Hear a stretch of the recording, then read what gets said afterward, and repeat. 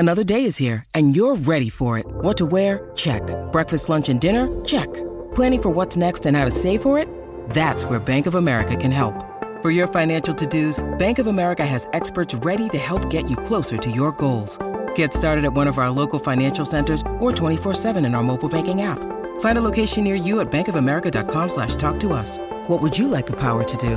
Mobile banking requires downloading the app and is only available for select devices. Message and data rates may apply. Bank of America N.A., member FDIC. Payne Haas, the big talking point of the day. It takes a lot to knock the Matildas off the lead story, but it's exactly what happened late yesterday when Payne Haas recommitted to the Broncos until 2026. It makes him, or it makes that deal the richest in Broncos history. And I think the most important in Broncos history. What? Adam Reynolds, right? Wally Lewis, right? Glenn Lazarus, right? Well, yeah, all massive signings. But for where the Broncos are and where they've been, this is the most important. Payne Haas and his signature signifies that the Kevolution has done a full revolution, the full 180. We've been hearing about and seeing on the field that the aura is back at the Broncos. We are seeing the resurgence of Brisbane back into a superpower. But they lost Farnworth and Flegler to the Dolphins this year. Well, this year for next.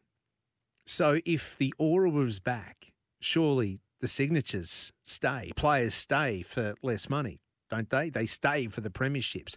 They swap paydays for premierships. They swap salaries for success. That is why Payne Haas's signature signals to me a turning point in the Broncos' history. Because only a few years ago, there was a wooden spoon. They were sacking coaches. Players were walking out. Players were deserting. They were chasing bigger money. And that's not what happens at the Broncos, is it? Where does it sit? Where does it resonate? Well, the man who held the mantle as the best prop of a generation at the Brisbane Broncos is Shane Webcke. Now, Payne Haas has taken that mantle, but also Shane Webcke is, well, one of the last, alongside Darren Lockyer, to hold a premiership trophy aloft. That was back in 2006. As I mentioned earlier, Webby's been reading the news at Channel 7 longer than he played football at the Broncos. Just let that sink in. It is People's Day at the EKKA, and Webby will be there. In fact, he was there yesterday with Trevor Gilmeister. We did a segment on the news sending these two lunatics out, and it ended in it was haunted houses, there were rides, and it ended in a wood shop. Webby, good morning. What the hell were you blokes thinking? Oh, Benny. When I agreed to do it, I did not really understand what was in front of me. And it started badly on that mad ride and sort of descended into the abyss after that, culminating in a chop-off that many would have seen on our news last night in the wood chopping pavilion. I'm glad you clarified that. I was wondering where you were going there. What was the ride you got onto first, Webby? For those who didn't see it and are now trolling social media to find out all the fun and games, what was the ride? It called? I forget what it was called. All I know is it went bloody high and went round and round in circles. Was it not the devil, the Joker? Was it the Joker? The Joker, that's it, yeah. Oh, let me tell you, look, it's been a long time since I've been a ride on anything. Holy smokes. It just went every which way you think, and then it'd turn you around a different way. And so they set me up with a GoPro, and I was meant to concentrate and be looking at, because it was obviously on my right hand, and I had to stick it out so I could see Gilly. But every time I looked across at Gilly, he was holding on like he was about to die. Because it dead set felt that way. Oh, I kid you not, Benny. Unbelievable. And I'm glad you said holy smokes, because you were saying a lot more than that on the footage, which was subtitled and beeped out. Yeah, there was a lot of beeping, put it that way. Milking cows, shearing sheep, show back. And actually, it brought me back to my youth. It's actually funny milking a cow. When we were kids, we always milked cows in the morning. So when I jumped in there, it was like a transformation. It was back in time. And then shearing sheep as well. Here's a fun fact for you, Ben. When I was a kid growing up, we grew up on a sheep and wool property, and I wanted to be a shearer. Anyone who watched me shear that sheep yesterday will know that I picked a different career path for a reason. It was horrendous. Was the wool pink by the end of it? Well, Because they no, don't take kindly to that. no, they don't. They don't. No, thankfully, I didn't give them any nicks or anything. But it was hardly what you'd call a stellar performance. Put it that way. Before we get into talk some footy, which is the reason why I've got you on, you did go, as you mentioned, into a wood chopping contest with the axe, as in against the axe, Trevor Gilmeister. What were you thinking? Well, I thought I was on a hiding to nothing really, because someone called the axe. Surely knows how to swing one. Turns out he doesn't. Turns out I beat him by about 3.5 minutes. Okay, I haven't made a big thing of it, but yeah, there it is. Here's a funny thing though, Ben. We were very nervous about it because it was, for those who didn't see it, it was the version where you actually stand. What they do is they secure a lump of timber onto a stand. You've got to stand up either side of it, so you straddle it with your feet, which means you're throwing the axe down toward your feet into the wood each time. And anyway, we get there and we were very nervous about it because it's a daunting thing, because it's very, very easy to hit your feet.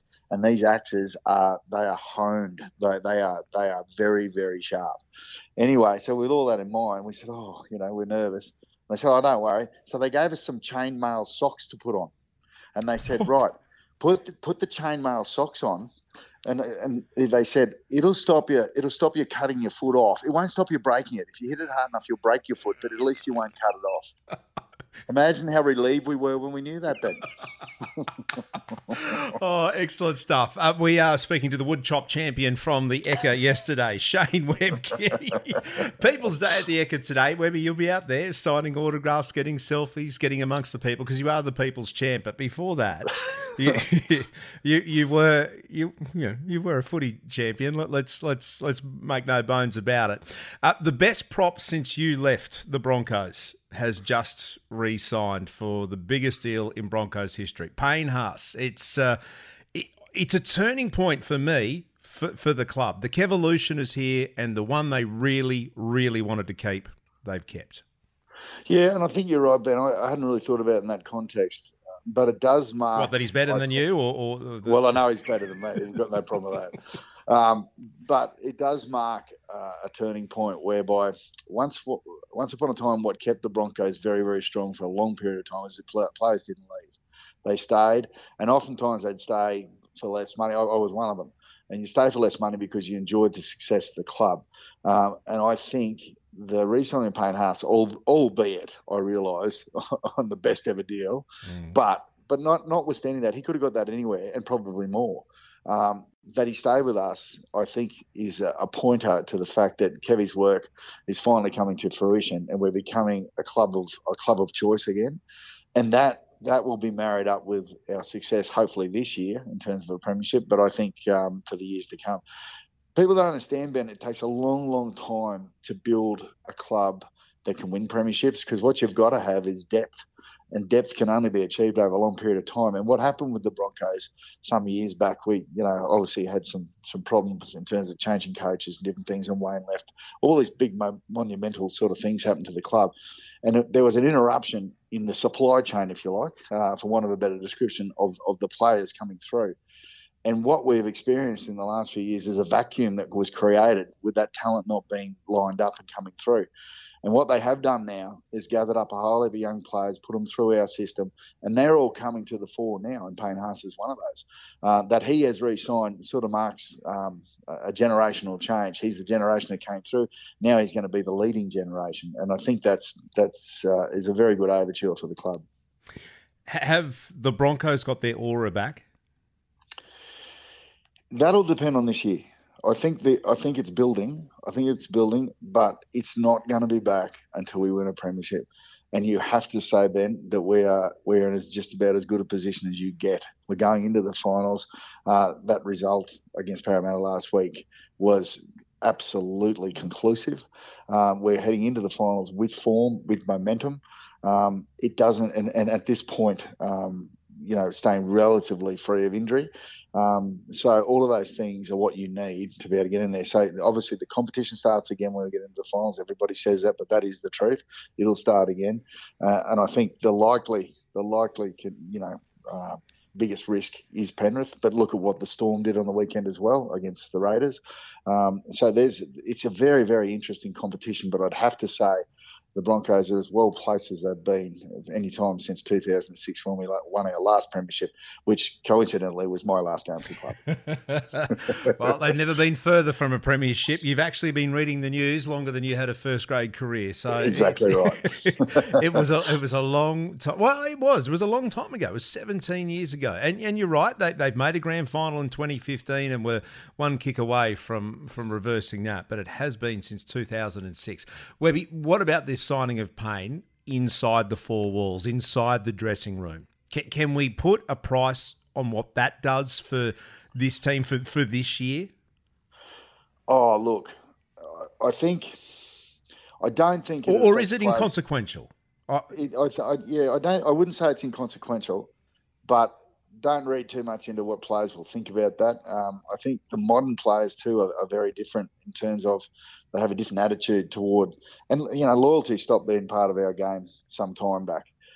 In terms of it's seen more as a business, and players I think approach it that way a bit more as well. So I think whilst they'll be very happy, and I think he may well be a bit of a catalyst for other players who have decisions to make. That he stays. There's no doubt players follow players, and they want to play with good players. And Payne Haas is, like arguably the best player in the competition at the moment. And so therefore it will have a positive effect in the longer term for players making decisions. Will it affect them moving into this final series? I don't think so. I think they'll all be intent on doing what they were going to do anyway. And if they've all got the collective mindset of we're going to get this done, Payne signing or not signing wouldn't have affected that. And I really don't think it would have affected Payne Haas. I think he'd be relieved to have this out of the way. But as I said, modern day players are a bit different to what we were. And I don't mean that in a negative way. They think differently because they've been trained to think differently, and I think they're able to go out and play remarkably well for whoever they're playing for, regardless of where they feel their loyalties lie. One last one before you go and wreak havoc on the Dagwood Dog stalls at the EKKA, and I mean all of them. You and I have spoken about this. You know my formula to premiership success, where you need an international front rower. That's a given. And the other part of it, you need 3 of the 4 of your spine. Any of those 3 need to be rep players. The Broncos don't have that this year. They've got Adam Reynolds, who's played Origin, Reece Walsh, but Ezra Mam and at this stage Billy Walters, no. Is this the year that my formula gets busted? I think it could. And I think Adam Reynolds is the key. He's sort of, I guess he's in between old school and new school. And also, I always get the feeling when you watch him play, he has the respect of the players underneath him. And that's, oftentimes, just because you're the captain doesn't mean that you automatically, have. It's a bit like the Alan Langer effect. Alan Langer, for argument's sake, he didn't have the silkiness or that classical ability that Darren Lockyer did. Yet everybody, and I mean everybody who played under Alan Langer would have died for him in that sporting sense. And I think that's what Reynolds has. And you're right in what you're saying in terms of those big 4 or 5 players that you absolutely need. But I think what the Broncos has got is the other thing that sometimes comes into this is a curious mix of things that work. You can't do it without good forwards. We have got good forwards, but you really need the leader, the overall leader of the whole show, who sets the tone, who sets the pace, and who sets the flavour of how you play. And that's what Reynolds does. If he's on song and they continue, the forward pack continues the momentum and impetus that they've got, there is nothing that will stop us except ourselves. I've got tingles, mate. Thank you. Go and attack the EKKA and be part of People's Day, the People's Champ, Shane Webcke. Absolutely. Thanks, Manny.